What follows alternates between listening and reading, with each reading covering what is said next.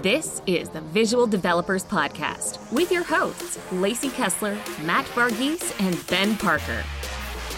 Interviews, no-code reviews, tutorials, and more, we're here to talk about all things no-code.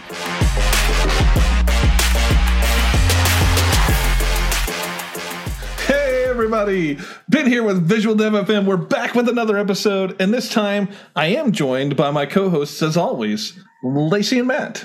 Hello. Hello. And this week we're excited to share this episode with you. We did an interview with Mason Poe from Edgar Allan, and it's going to be it was a great conversation. We had a good time chatting with him, and we're going to get there, jump into all of that agency life, no code talk about storytelling, so many good things. But before we get there, as always, we're going to start with what's new in no code. So Webflow is bringing back quarterly updates with Vlad. Something that we used to do every quarter. You could kind of chat with Vlad. This is a community update, and so it's happening on April 14th. And there's a link in the show notes if you want to go register for this event, so you can hang out and watch live. And so, would love for you to go check that out. I think it's going to be pretty awesome. Also, Global Open House is coming up, organized by Webflow Meetup chapter leaders. So there's a site here, but it was organized by different chapter leaders, and the tweet that you want to hit in the show notes, link in the show notes, is from Raymar, who from FinSuite, who was talking about that. So definitely worth checking out if you're a Webflow community person. You want to jump into that conversation and check out. They've got some awesome speakers, a lot of different people joining. So definitely worth checking out. Link in the show notes to go sign up for that. Adalo. Lacey just put Adalo in the show notes. There is no description. I don't know what this is. Everything in our show notes has it's timestamp and then the description, but this just says Adalo. No context. Lacey? Okay, well. Take over? I am. Wait, do you not hear my sound effects? No. Nada. I'm just playing them for myself. Oh, this is fun. I am really glad to be back with all of you. I've missed you, everyone but Matt. I had no Adalo news. I just get tired of seeing Webflow go first all the time. And so I thought, hey, Adalo. And so that's all I've got.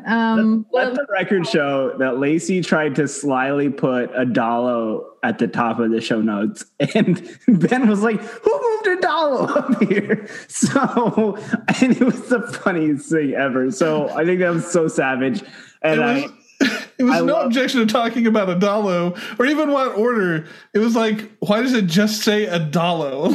There's no content. There's nothing that goes with it. It just said Adalo. So I'm real partial on Adalo. So Adalo. Are we going to have to go through this every episode now? It's just it's a new thing. We might. Okay. Awesome. Well, I have some disturbing news. Disturbing, I don't know. Weird news. Odd news. Odd news. Tired, man. Well, I'm just saying. We had this. Can we rewind to the drama of last year in e-commerce and Elliot? Oh, God. I can't do last year. We literally have an episode at the end of Elliot. It was the end of Elliot, and literally it was a launch day. They just ghosted everybody, didn't nothing, and then it was it's going to release at Christmas, and then it was this doesn't exist anymore. And there were a whole bunch of things happening in the community. We stopped and talked about all of them, and now, link in the show notes, Elliot is back. They say. The site says we're back, but then it says they're launching at Christmas again. So I'm super confused as to what is happening. I find that very interesting, considering they said last time they were launching at Christmas too. So I don't know what to think. I'm just still hurt over Elliot never launching, and I was its biggest fan. But look, I'm I'm never going to hope for anyone to not do well. So like, obviously best of luck to Sergio and the team there. But yeah, it's an interesting play. So I saw that he came out with Dola Pay, which Sergio told me he was working on like a couple months back. And Dola Pay is like essentially one-click checkout. It's what Fast has been working on. So I was like, okay, the marketing strategy here is you say we're better than Fast or whatever, just like Elliott was better than Shopify. And you throw a bunch of shade at sorry if you can hear the sirens. You throw a bunch of shade at Shopify. And so I was like, yeah, Dola's just going to throw shade at Fast. And then now Elliott's back. So I think it's going to be Dola throw shade at Fast. And then Elliott throws shade at Shopify, and it's the drama all over again. Though I got an email from Elliott today, and it says that this will be without drama. There will be no drama in the Elliott relaunch. We shall see. I don't believe that. See, I said disturbing news because there were a lot of people who were hyped about this and excited, and then like there was customer information exposed. This was like a big deal. And so to see it back. And then just like back without, it's sort of like Elliott. This is not a good analogy, but I'm going to go with it. It's like Elliott stole your lunch money and then ran away to another school. And now they're back at the school and they're talking about what a friend they are and how they're not for bullying. And they're not acknowledging the fact that they stole your lunch money. And this is a really interesting analogy. What I'm saying is they broke some hearts and they're not acknowledging it. Yes. To say we're back, it's and I think rightfully so, we'll probably have some low trust here with there's going to be no drama. We're going to launch at Christmas. It's kind of like, okay, we'll see. Because I'm definitely curious about how this. And then I guess my other question, and Matt, maybe you know the answer to this. Is it Sergio? Is it the other founders? Who's actually behind it? At first, I thought it might even be a prank when I saw the website. I was like, "This is real." Curious about all that. I believe it is. Sergio tweeted yesterday, and I think he said that he's working on Dola Pay and Elliott. It's him and I think 3 guys from Nigeria. And so I think they're the engineering team. And Sergio, as I understand it, knows how to code too. And so he's probably just leading the engineering efforts there as well. So, yeah, it is Sergio. I don't know. I'm really, really curious to know how everything went down because there's still so many unanswered questions. Like, weren't there investors? Didn't people lose money? Like, what happened to the co-founders? Like, yes, there are so many unanswered questions to just like come out 3 months later and be like, hey, we're back.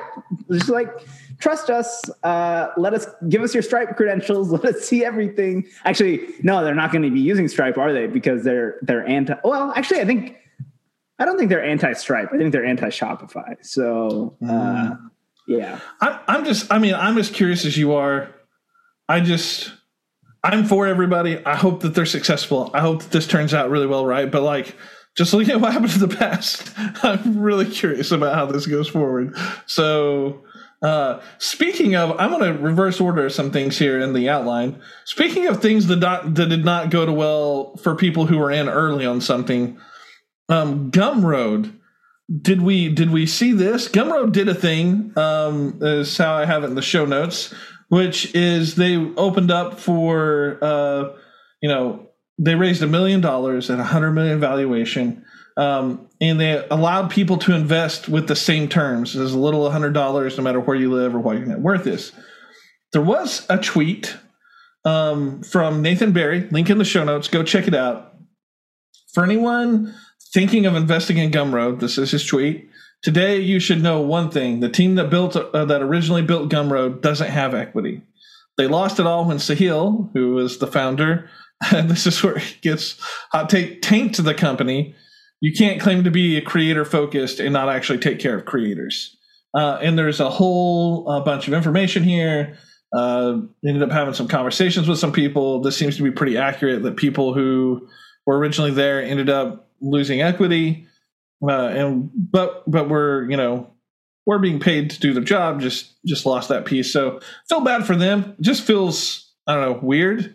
Either of you dive into any of this drama, or was it just like me who was? Oh yeah. Like, no, I saw it and was really kind of taken aback for a minute because I was just like, oh wow, like I've followed both CEOs on Twitter and big fans, and then when I saw Nathan, when I saw his tweet, I was just like, wow, like that's really interesting and kind of different than how the story was presented. So I don't have an opinion on it because I obviously was not involved, but I just thought it was interesting. And if it's true, kind of bums me out. Like, I don't know. I don't know.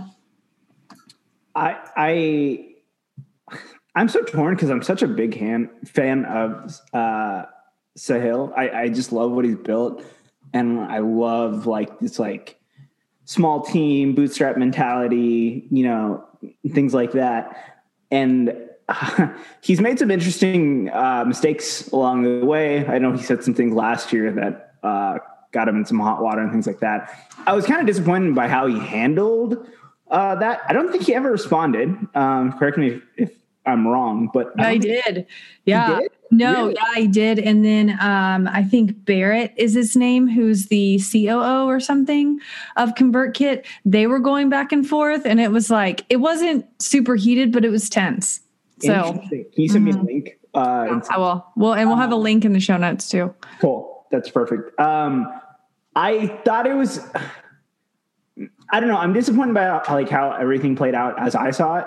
And it's like, it's funny. There's someone that Lacey and I don't want to speak for Ben because I don't think I've ever talked to Ben about this person. Lacey and I hate this person. And I saw them defending Sahil, and I was just like, yeah, this is classic. Just like capitalist tech bro, like, yeah, just screw over like anyone that actually put in the work and like built the product, because like that's capitalism. And like, don't get me wrong, I'm very like pro like building a business and like becoming wildly successful and all that, but like you should also take care of your people. And so like every person that I was just like that I had low expectations for definitely showed me that I have low expectations for a reason. Anyone that came to, I think, Sahil's defense, I generally did not think highly of him before the fact, and I don't think highly of them after.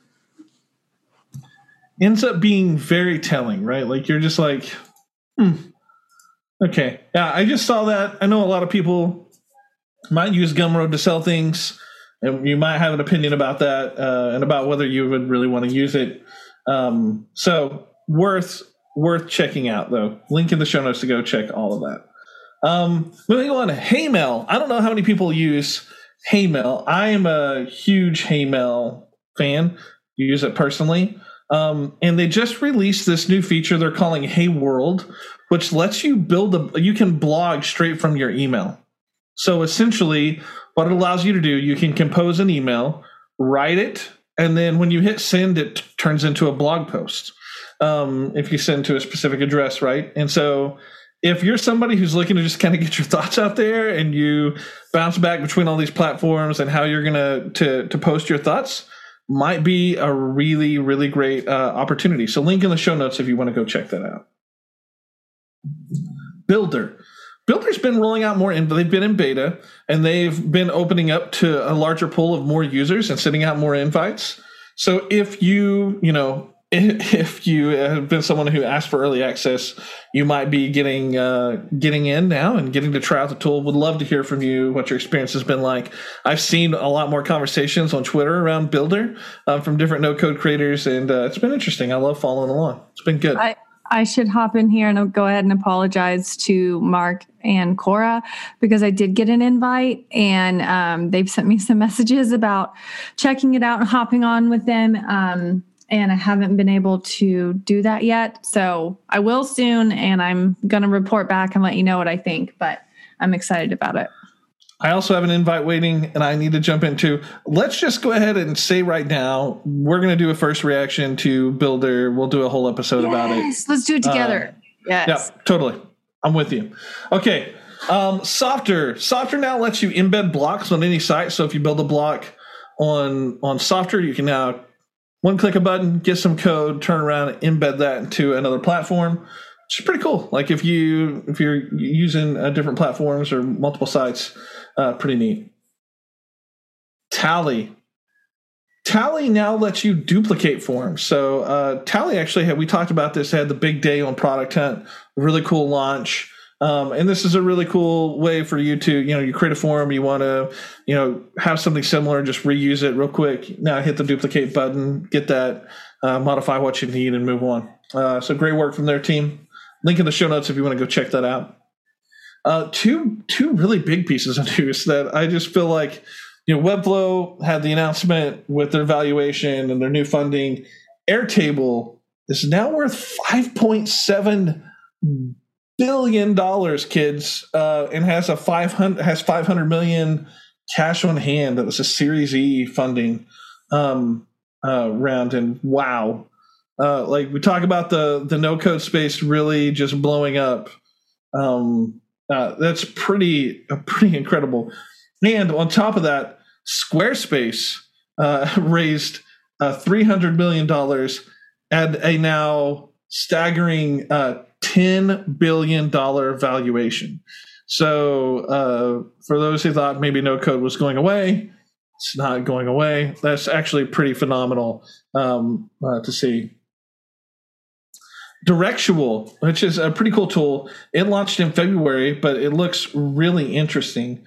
And Directual is basically a back-end tool to help you build your flows, build an API, have back-end logic, and kind of design. It has some front-end design, app interface tools, but I don't know if anybody here is using it. And Matt, Lacey, I don't know if you've had a chance to give it a try. But it looks like a very interesting tool. If you haven't seen it, definitely go give it a shot. Log in. Let me know what you think. I actually plan on signing up this weekend and giving it a spin and seeing what it's like. Looks really cool. Really cool. Shane Mack tweeted a no-code hot take that I don't know if I'll agree with, but he basically said, I'm pretty convinced that if your company is 25 to 1,000 people, you should build all of your internal tools and systems using no-code tools. And then shared a link to an article, no code, just a Codadoc, how Squared Away saves 1,000 hours and 100K a year. And there's a story about how they scaled their business using Coda. Matt, I know you sent me this link. I got this link this morning because my one of our client partners on my team quote tweeted it and said, I think it's time to make the move to Coda, because we are having this very long debate about, what's the future of our project management? Is it ClickUp? Is it Notion? Is it Coda? Is it a combination of two? Not three, but definitely two. Or are we moving all docs to ClickUp? Things like that. And so he shared this, and I looked at the document, and it's really interesting. Do I agree with the premise? Maybe not, but it's a headline. It's a catchy headline to get people to read, and it got me to read. So, do I fault Shane for it? No. I think he did probably what, he wanted to do, and that's getting me to read. And I think that everything should be built on no code tools?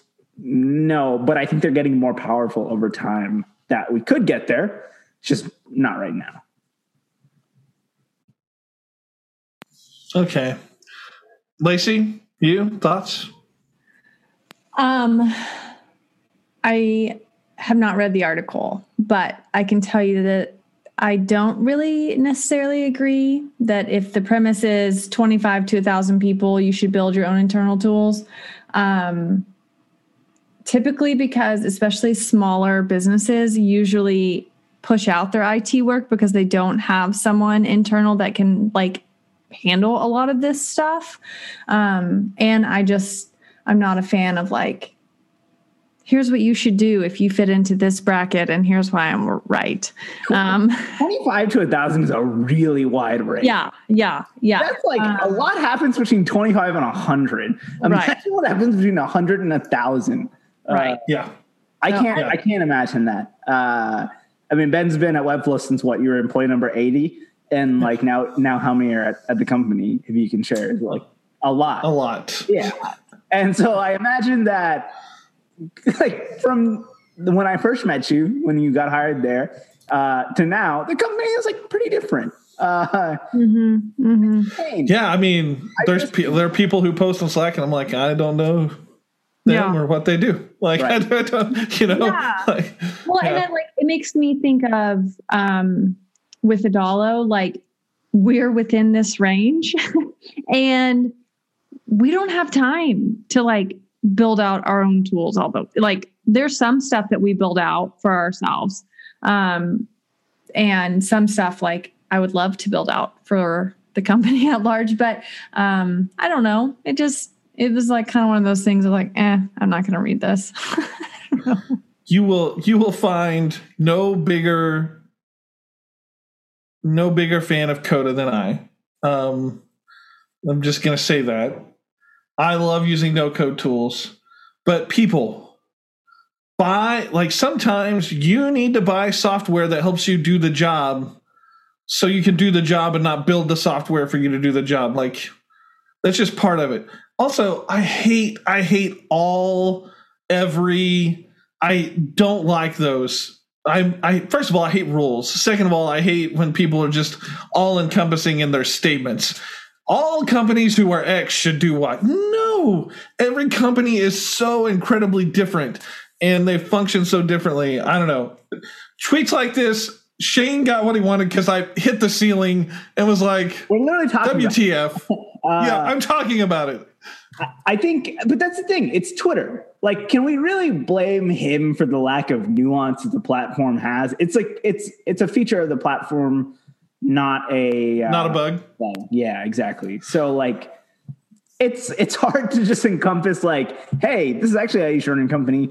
It's like, but also clearly that certain companies, aka Burger King, do not know how to use even the 280 characters that they were given to even slightly make a smart decision. So I don't know. It's just it's an interesting debate. It is. I like it. Well, we'll move on. But anyway, would love to hear everybody's thoughts here too. So tweet us about that. Ben Tossell tweeted that he hit Webflow CMS limits. And FinSuite, this is why I mentioned this, replied, they're building a tool to solve this. Either of you seen this or played with this tool or had access or sneak peeks? Anybody want to give away any secrets on the podcast? I don't have any, unfortunately. I know nothing, but it doesn't surprise me. In one of my conversations with Joe a while back, he mentioned Noble, but I hadn't seen it yet. So, yeah, I'm curious. I don't know. One, what is Ben Tossell doing that made him hit the CMS limits? But two, I can't wait to see the tool. It should be interesting. That's great. Okay. I can't imagine how his designer runs with 10,000 items. I would not want to be there. Love it. Okay. I'm just going to move straight on from that. Kevin, Kevin, I might get your last name wrong here. Kevin, is it Hog? Anybody? Somebody? Bueller? Sorry, I was trying to find my unmute button. I would say egg. How do we say hog? We say hog, right? So I don't know. So Kevin, apologies for butchering your name. But Kevin has started Loco Noco, which, if you check it out, it's loconoco.webflow.io, and it's a community web jam, where sites and apps are built from scratch in a weekend with little to no code. So you can go in here, put in a theme suggestion of what maybe you would build in a weekend, your email, and I'm assuming that then invites go out, and it's kind of a weekend hackathon thing for no-code people. So loconoco.webflow.io. Go check that out. Link in the show notes. I really, really like this website design. It's great. I thought it was really good. It's so simple for a single page site. And I've literally just been like, during the call, even when we weren't talking about this, I've just been like playing with a little flashlight animation.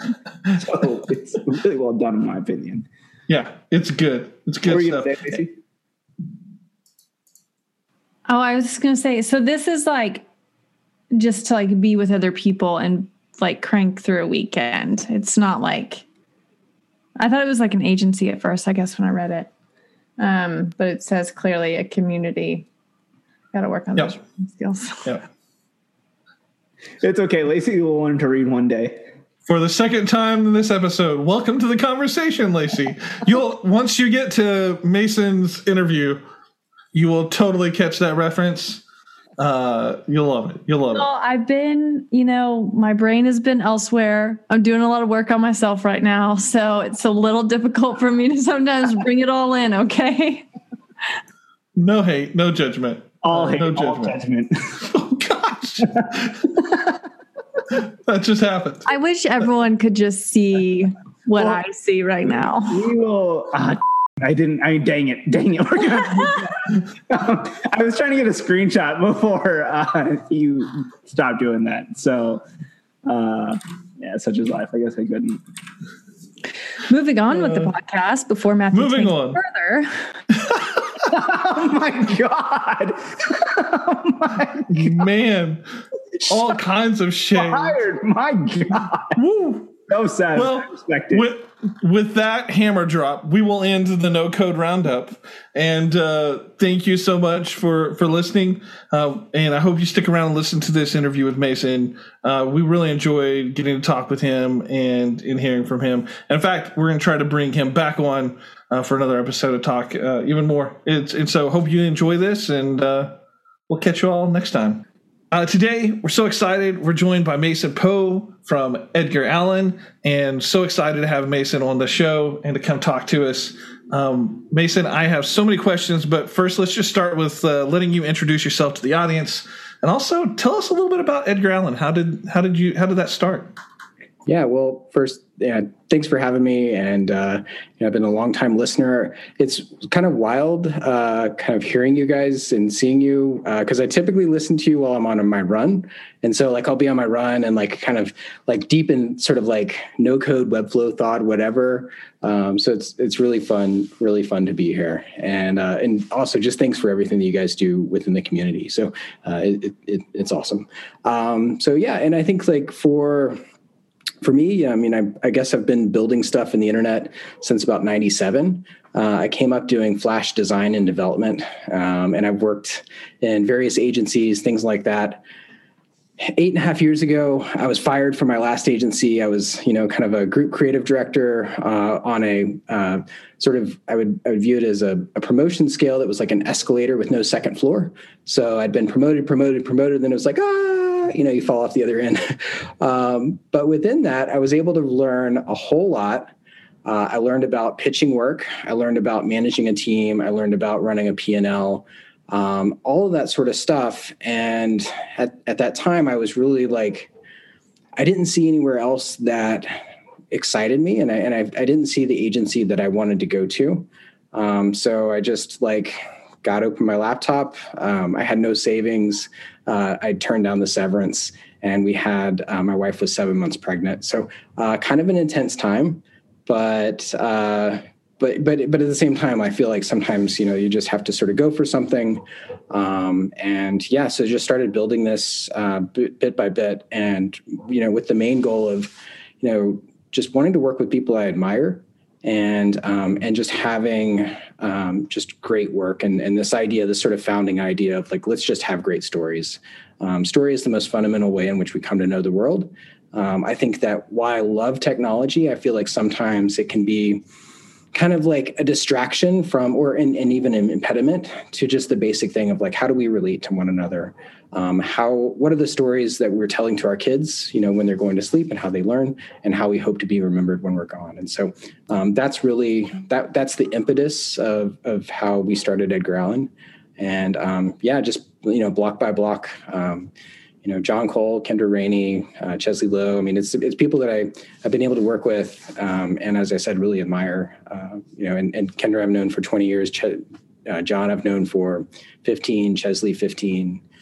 So a really tight-knit group. We're a team of 14. And so just having a lot of fun and doing good work. So this was going to be a podcast where I was going to interview Mason, and we were going to talk about a lot of no-code stuff. I'm pivoting, knowing you started in Flash. We're just going to talk about ActionScript from here on out, and only older people are going to understand any of that who worked in Flash. Used to do a lot of that myself. That's really interesting. Hold on. Can I jump in real quick? Yeah, before you get into Flash and all that, I just put this together. So your agency's name is Edgar Allan, and your last name is Poe. That's hey, did everyone else already have that together? Yeah. Welcome to the conversation, Lacey. Not behind the curve here. Yeah. Well, I think picking a name is really difficult. And I feel like there's so many like kind of agency names out there that are like whiz bang or whatever. And I just really wanted something that was more human, that was just like fundamentally more human. And also growing up, everyone always asked me, they're like, are you related to Edgar Allan? Are you really? And so now I can say I am. But yeah, it's really the thesis is trying to be story first and really pushing that as like the core of what we're fundamentally doing. So I love this. There's actually a book that I'm a huge fan of by Robert McKee named Story. I reread it over and over and over again. I don't know if anybody else here has given it a read, but mine's highlighted and underlined. I'm a huge Story fan myself. And one of the things that I noticed, I read your content. I keep up with Edgar Allan, right? Your blog has so much content about writing and content design. Yep. Can you talk about why the emphasis and why that's so important? Yeah, it's interesting. It's like Webflow projects don't fail because of no code. They fail because of no content.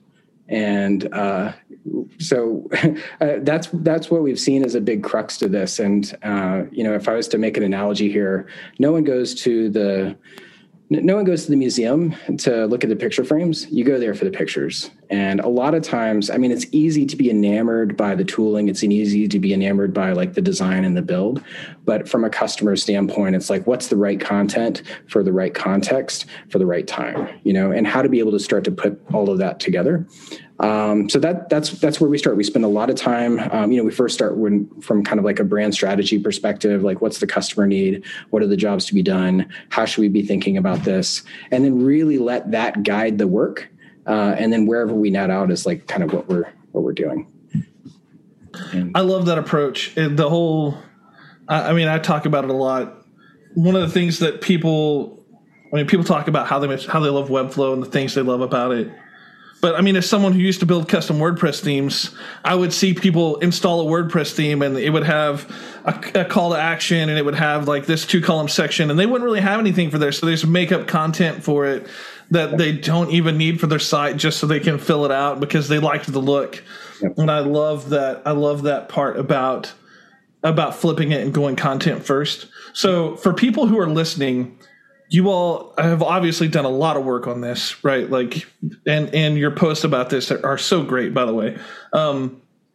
How do people listening here who are working in the no-code space, how do they get better at telling stories? Like, how can people improve there or get better at that? Yeah, no, I think there's so much to that, right? There's a ton there. And if I was to back up, it's interesting because so we started working in Webflow 6 years ago, 6.5 years ago. And at the time, I was tired of doing red lines. I was tired of like the sort of, the slog of moving from design into development. And I'd seen, this Webflow product. I'd seen another product, which was sort of like an AI, like we're going to build it all for you. I can't remember what it was called.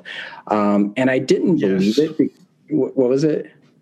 I know what you're talking about. I can't remember it either, but they had the lifetime prize. Yeah. And it ended up doing them in, right? Like, Yep. But anyway, like, and it's funny, like when I saw Webflow and Macaw was out there, Muse, like a whole bunch of them.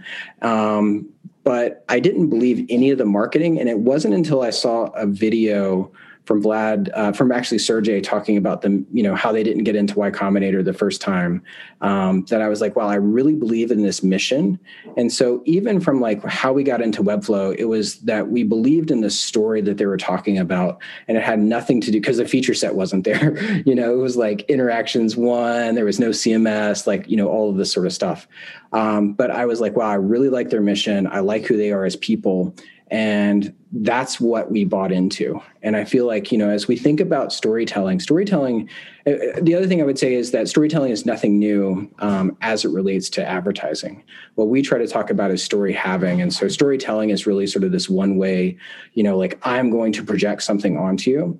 And I think like where we're going is more, it's kind of like, it's not a one to many, it's a many to many. And so it's like, how can you go in and have like a piece of insight from data, be able to come back and, get an idea and then be able to put that out into the market and be able to go back and forth with your audience, which is what, really Webflow allows for.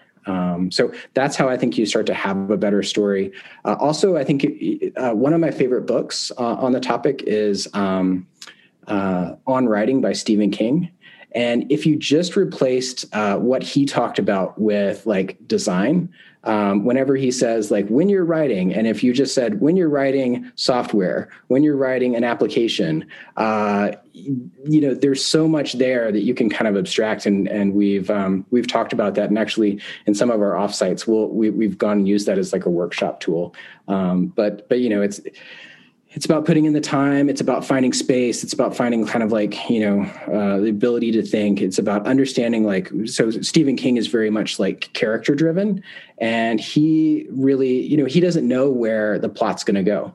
And he really talks about that. Like, he didn't know where The Shining was going to go when he wrote it. He just had this idea of the characters and like, what's the point of tension between the characters? And so for us, design is really about this sort of needs negotiation, because there's always kind of like the negotiation between like the brand wants one thing, the business wants one thing, and then the technology is like, we're going to blow it all up, So it's like, how do you go through and kind of identify that point of tension, that point of challenge, and then back out from there and say, okay, we're going to go from here to here to here.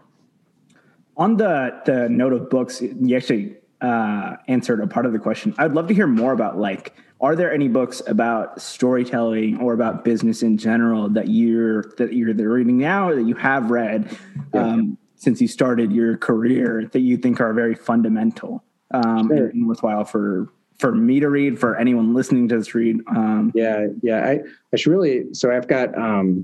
So I'm a notoriously bad speller, and I'm a wildly dyslexic, and so reading is really hard for me. And it's one of the reasons we have like 4 brilliant writers, and any email that I send out, I have them go and proofread it. Like no joke, like basically any written communication I have someone else look at. But I listen to Audible a lot. And I will go and keep a book, like next to, so that like a printed book, and then I'll listen to the Audible, and then I'll go back in and highlight everything.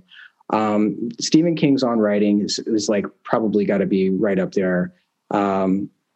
There's another one. What is it? The Story of Pixar, where they just talk about like how they use that same exact kind of methodology, which is like letting that story lead, how they're going to be going.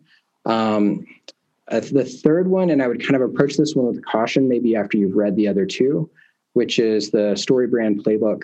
And that one's good, but it's almost like it has nothing to do with branding. It's really more about experience design. And like, if you were to have the TLDR of that, it's that all stories have made up of 2 things. There's a hero and a guide. And that as brands, they often think that they want to be the hero, but everyone wants to be their own hero. And so as a brand, really what you want to do is be the guide, and you want to be the person that's going to help empower your customer. And so if you start to go through and look at it within that lens, and then they get into all this stuff like, emotional and functional drivers, and like, I'll go and spend that in different pitches and stuff like that. But that's really getting down the rat hole. No, I love that. And so just hearing that, and then looking at the work that Edgar Allan has done, I mean, you've worked with some elite level clients, and I know that there's just something about the right project and the right story to tell, So I guess I have two questions here. Okay. The first is, for people listening, how do you go about getting the client that has the story you want, like that good story that you want to tell? Like, what does it look like landing that client? Well, we'll just start there. I've got another question totally after that too. I think that. Yeah. So it's interesting. Most clients come to us with something that's broken. So they actually don't have a good story and they don't know what it is. And it's all messed up.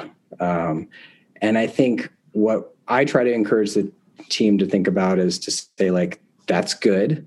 That's where our job starts. Right. And that the other thing is like trying to think about ourselves more as editors than writers. Right. So Stephen King would say to write is human, to edit is divine. And so really it's a process of reduction rather than addition. And that's what we try to look at. We have pitched on some big work. We have what I would say is like hit above our kind of our whatever belt or whatever the boxing analogy is. And I think one of the ways that we've been able to do that is just like, I think you have to be resilient when you're pitching. I can't tell you how many pitches I've lost, and I can't tell you how many pitches I've lost when I really needed to win them. And I feel like it's the ability to turn back around and approach that next opportunity assignment with as much I will put in probably somewhere between like 50 to 100 hours on like a big pitch. Now we've refined a lot of that process, but definitely coming up, it was not uncommon to have a lot of that time that was put into it. And it's really tough when you don't win those. And so I think being able to commiserate, being able to get feedback, finding people you can talk with. I mean, it's been great just like, talking with Matt and, just talking with other people that are within the agency space. Because what's unfortunate with the RFP process is they send it out to 6 people. And so you have like a 1 in 6 chance at best. Right. And chances are that they've got, a cousin's brother or uncle who's already kind of like in there. So that's one of them. I want to touch on something that you said here. It really resonated with me, which is there are two things that really spoke to me. One is the editing, because I just totally believe that's true. I think it's the hardest skill to learn is to learn how to edit yourself or edit your work, and to keep taking away until it's there. So that really hit home. But for me too, I think here's what I hear from folks like you on a regular basis that I think that, I don't know, it kind of gets overlooked in like the talk about the tools or the talk about the environment is there's no shortcut for doing the work. Like 50 to 100 hours on each pitch. That's incredible. I love that. I love that approach. And it's nice to see like behind the curtains about what that looks like. What is, I know Matt's got a question, so I don't want to steal time, but like what does that process look like for you when you're prepping for a pitch? Like what do you look at and say, that's important to me? Yeah. Every pitch is a little bit different. And I feel like an agency is at its best when it's putting together a pitch. Like that's really where you have to dig deep. At my last agency, so I again kind of came up doing flash design and development. And then all of a sudden I jumped, like the pitches were sort of going around the agency and I just started like jumping in on them. And I feel like that's something that a lot of people don't think that they should just like get in there and start putting out ideas.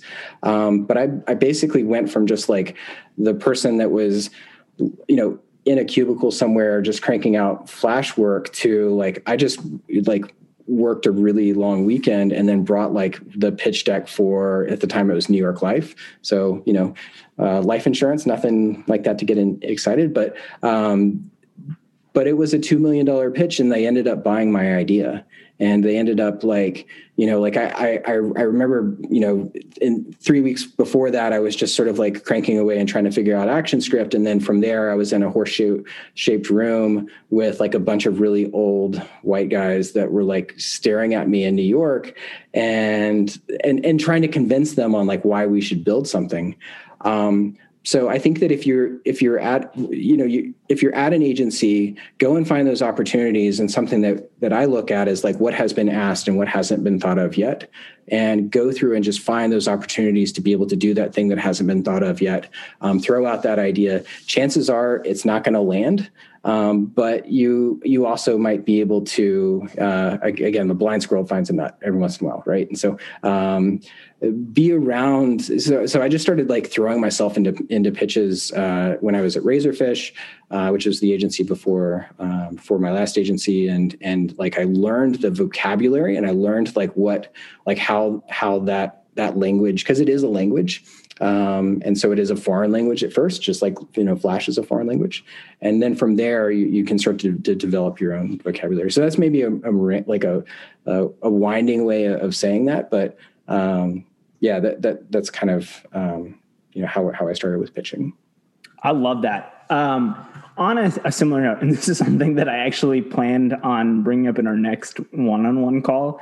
So I'd be interested in talking to you about it just publicly, because I feel like a lot of people would just like very much value it. Like at 80/20, one thing we were exploring this week is the value in doing paid discovery sessions. Mm-hmm. And so like at what point do you say, hey, I'm not going to spend so much time on the pitch and like my ideas are valuable? Because Edgar Allan's quality of work is like so spectacular and stellar.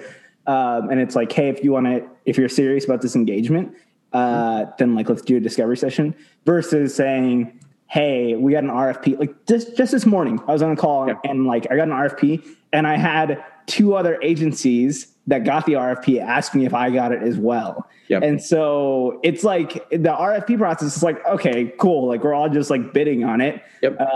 So at what point do you say like, I don't know if you've ever read Win Without Pitching, the Blair book. Yeah. Like, what are your thoughts on that? Because I'm personally very torn. I don't know whether we can make that happen. And so I'm curious whether Edgar Allan could make that, like, would ever do a paid discovery session. Absolutely. And we have. And I think the question is like, how hungry are you? Yeah. So, that's probably like the biggest thing that when I was first starting out, there was a lot of work to be done just to, get everything going. Now actually I feel like after 8 years, we kind of have like, we know what we do, we know what we're really good at. And right now I can put together like a really good response, within, a few hours, as opposed to like a multiple of that. So it's dependent upon like, where are you within your work? Can you engage within a page discovery, and go from there? But yeah, the RFP process is horrible. It is a nightmare. Yeah. Sometimes we just avoid them altogether. It's like, all right, hey, like best of luck. It is what it is. I'm not in the business of competing on price. So yeah. Yeah, actually what I've been doing, so a recent book that I've been reading is Never Split the Difference. I love that book. Oh my God, I love Chris Fox. Good book. Yeah, and so what I'm recently trying to do is get to know faster. So just be like, and I'm actually like, I'll do what I call back of the napkin pricing right on the call, just so I can be like, hey, it's a 10-week project. We're looking at probably this is our run rate per week. Are we a fit? And if we're not, then it's like, great. And then I'll start to go and then make referrals. And that's something I'm doing like a lot of, and I actually been experimenting with like even pushing our referrals out onto Twitter. I saw that. Yeah. So yeah. Cause like there's some stuff where it's, again, if it was us 5 years ago, then like it would have been a great project. But now it's like, we have, like healthcare, 401k, a team that's fully in Atlanta. So it's like, we have real considerations, and it's like, how do you protect that team, and how do you protect kind of like everyone's time? Right. Yeah. For sure. And I think like on that note, it's like, I think getting to know faster is a much better use of everyone's time. Yep. Like we were on a call recently and this was my mistake. It was a referral. So I wanted to make it like, I wanted to like make sure that we were doing like a good service to the person who was referred to us, and make sure that relationship was strong. And like, we got to numbers like 2 calls later. and like a lot of like man hours and researching. And we were off by like a very large multitude in terms of what it would actually cost and what the client had. And I've this is like a weird anecdote, but like I've learned that in some projects, like people will be like, I don't have a budget. And then you're just like, okay, here's the number. And they're like, oh, I actually do have a budget and it's this amount. And it's like, I was like, okay, cool. Like we could have just been like upfront about that in the beginning. So yeah. And I think it's a disservice that a lot of agencies have done and kind of like hiding those numbers. And if there's something that like something I really love is like how FinSuite has their pricing like right on the page. Yeah, for sure. That's it's very upfront. And we've experimented with that. I think one of the challenges that we've had is in the past is what I would say is we're in the messy middle. Mm-hmm. So we bid on like Webflow projects. And then we also bid on like enterprise level projects in which it's, like we're going up against Sapient or Huge or whatever. And so that's been more difficult. This year, it's actually been so within COVID, our business has like totally flipped where like all of a sudden there's definitely been an inflection point within Webflow. And we've seen like smaller like project engagements, but like a higher volume of them. So it's just different. So on that note of like during COVID, I know one of the things that we talked about in our previous one-on-one was like, you went from being in an office to just like, we don't actually need this anymore to be like successful and do great work. Can you talk through like how going fully remote has affected the team in like, because the team you have, like you said, is all in Atlanta. And so like, is there a big like mood shift or is it like, are people performing better? Are people happier? Like, what's that like? Yeah, I think everyone misses seeing each other. And like COVID was not like a remote work situation. That was like remote work in a global pandemic. So right. So it wasn't like you could just like go to a coffee shop. And I think it actually wasn't a big transition for us because we had a lot of good like project fundamentals in place. And the other thing that I would say that I'm really excited about is like, I talked about like, so getting started, like I definitely put in like long hours and it was a lot of work, but we very much just try to like work sane hours, just like 9 to 5. We don't work nights and weekends. I'm a big runner, so I believe in pace and I believe in just like making, like we plan out our work a month or two in advance. And like, if there's something that's coming up, then we address it. But that's probably, good project fundamentals, good communication. The thing that keeps me up at night is not communication, it's connection. And so I'm thinking less about like office culture and more about like office community. So how is it that we can go through and just drive like that connection and that community and make sure that we, still feel like as a group. So yeah. But yeah, like we have someone that's full-time in Utah now. Nice. Have a member that's that's going back and forth between Atlanta and Austin. So, he loves Texas and I think Texas is a great state. But I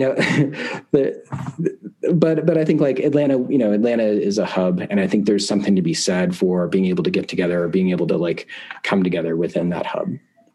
Yeah, that's great.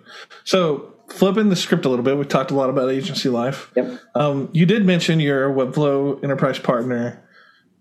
So let's like dive into that, double click into that a little bit. What does that look like for you? And what are the no-code tools that Edgar Allan absolutely loves and leans on?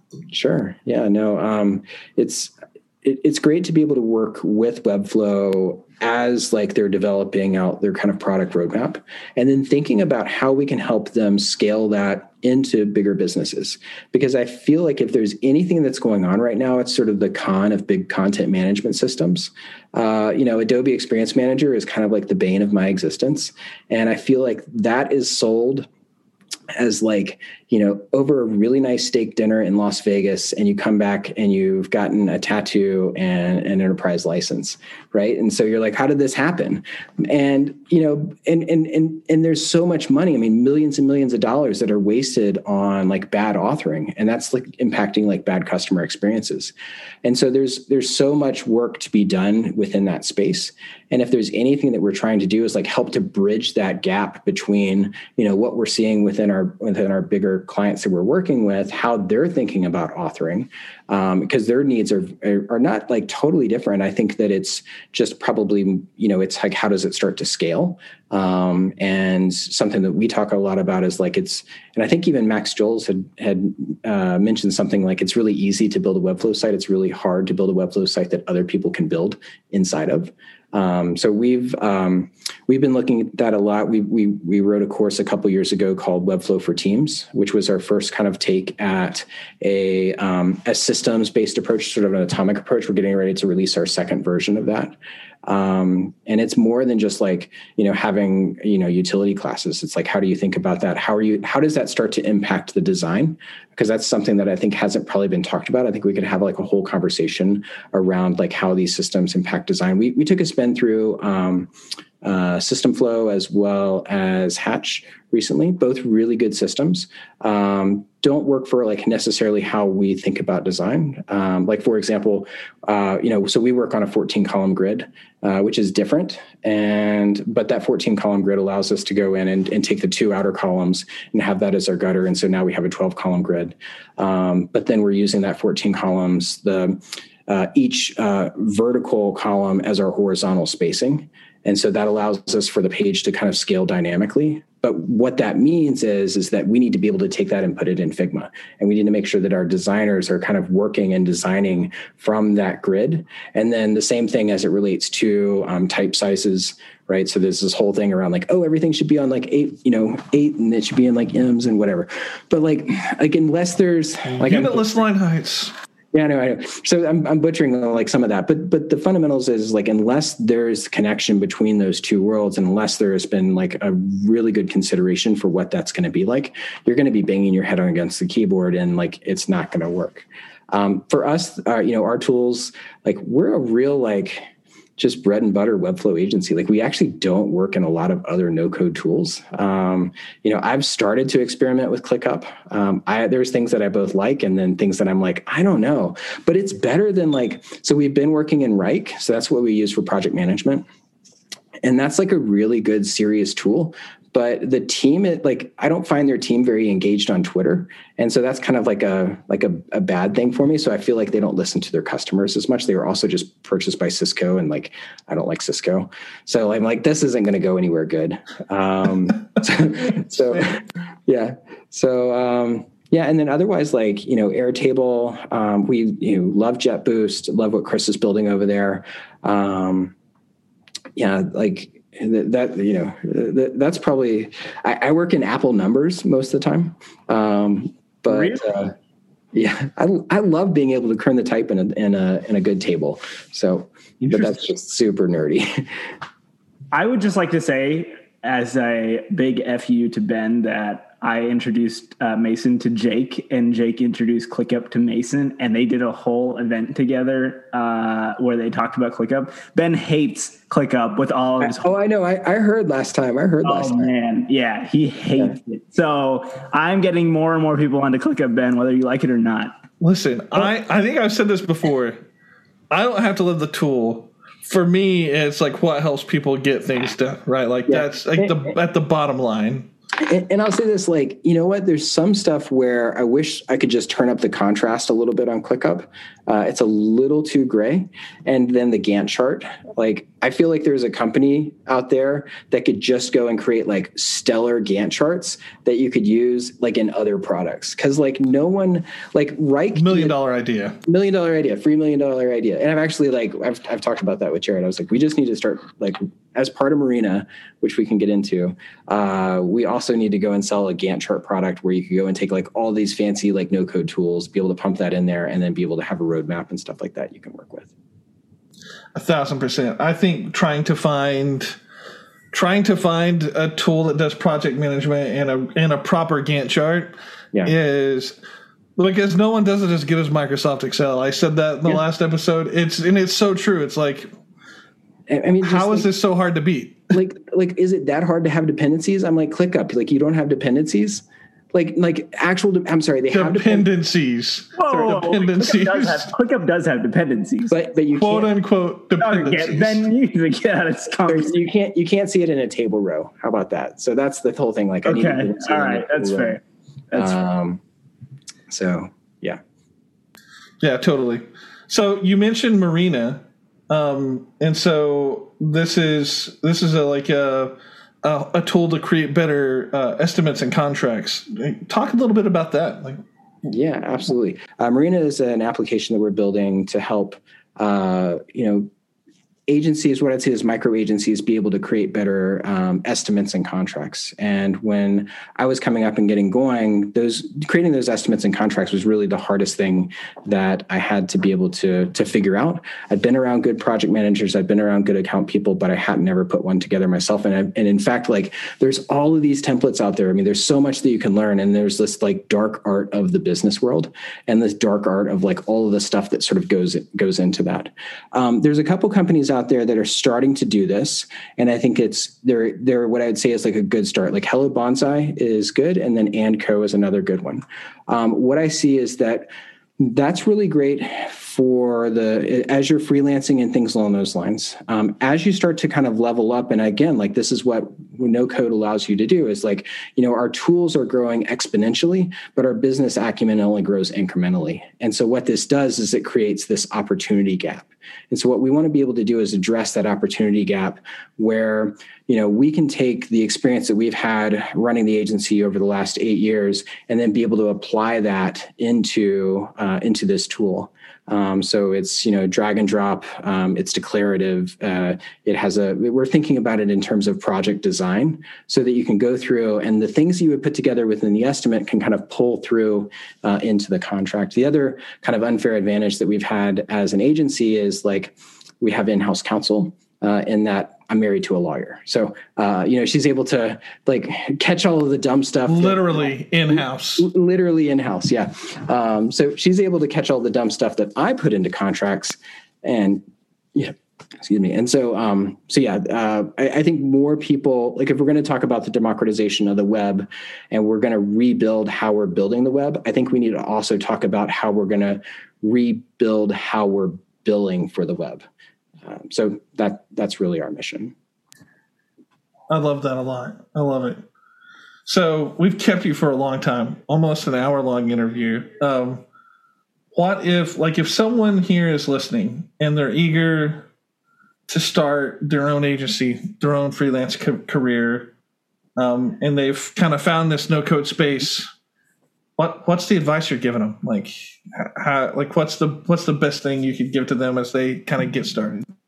Sure. So I studied English and philosophy. I don't have a design degree. I'm self-taught around, design and development.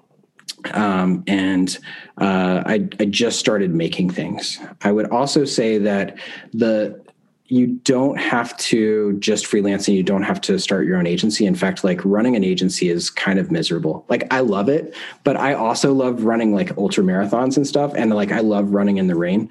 So, there are ways, I think, embrace being able to work with other people and embrace learning sort of the business side of things. And then I think once you become comfortable, then you can start to branch off if that's something that you decide you want to do. For me, it's like, if you want to get peel back the layers of what it means to run an agency, it's like, I don't do any design. I work in spreadsheets. I answer email, and I work with contracts and stuff along those lines.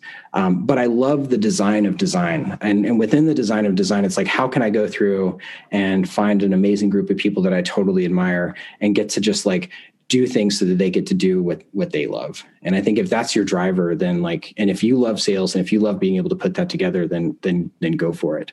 But also there's a lot to be said for learning the craft, apprenticing with someone else, find someone that's, that's kind of further along in their career, and how you can start to go in and kind of draft alongside them. And then from there, being able to look to how you can ladder up. entrepreneurship is very overrated. Well, I mean, it's great. It's just, and I think, like, again, because there's so many, like, it's so do it yourself. And I think it's a real ethos within self-serve is a real ethos within Webflow and within kind of the no code community. But there's also something to be said for, like, work alongside with someone, go and, let them take those bruises, let them take like that headwind. And then from there, you can kind of like, ladder out. And I mean, I worked in an agency for close to 10 years before I broke out and started my own. So I love that. Well, thank you for coming on and being a part of the show. We this was so much really fun. appreciate it. This is amazing. And I always love listening to the show, and you guys have like the roundup last time. Like it was awesome. Like I was just blown away by everything that you put together, and all the care and craft. And so, yeah. And it's great to be able to see you guys on Zoom, because I've seen you guys on Twitter, which is funny, but yeah, it's great to see everyone. And the other thing I would say is, so I'm very active on Twitter. So it's like Kendra and I are basically the people behind the Edgar Allan Twitter account. I'm behind the Marina account. If you have an idea, have a question, find me there. I'm incredibly at Edgar Allan Co. At Edgar Allan Co. Yeah. We'll put it all in the link in the show notes. Of course, link in the show notes. Oh, that's how you know Mason listens.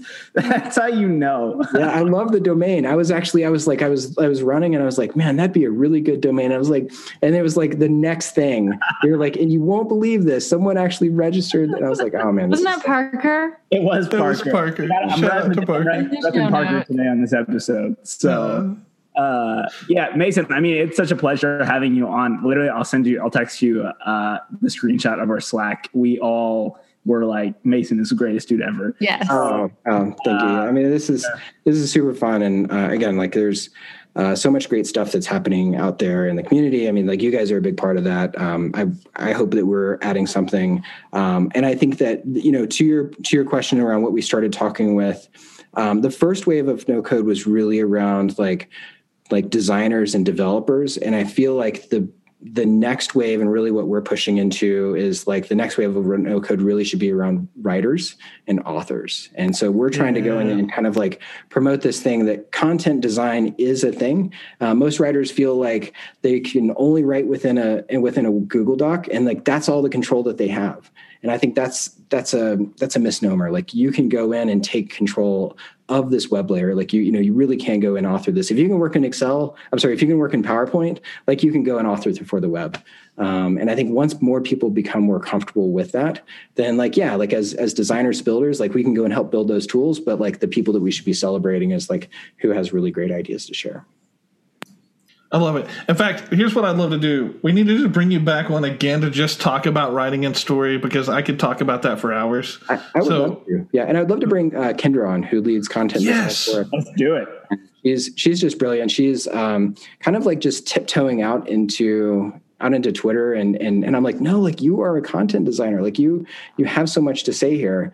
And I feel like as writers, like they're like, but I'm not a designer. I'm like, no, you are a designer. Like you have an impact on the customer experience. That is what customers are there for. That's right. Well, we'll plan on it. On it. That's great. Yeah. We're going to sign off here. Don't leave the Zoom yet. But everybody listening, thank you for listening. We're so glad to have you. Hope you enjoyed this episode, and we'll catch you guys next time. Bye. Bye. Thank you so much.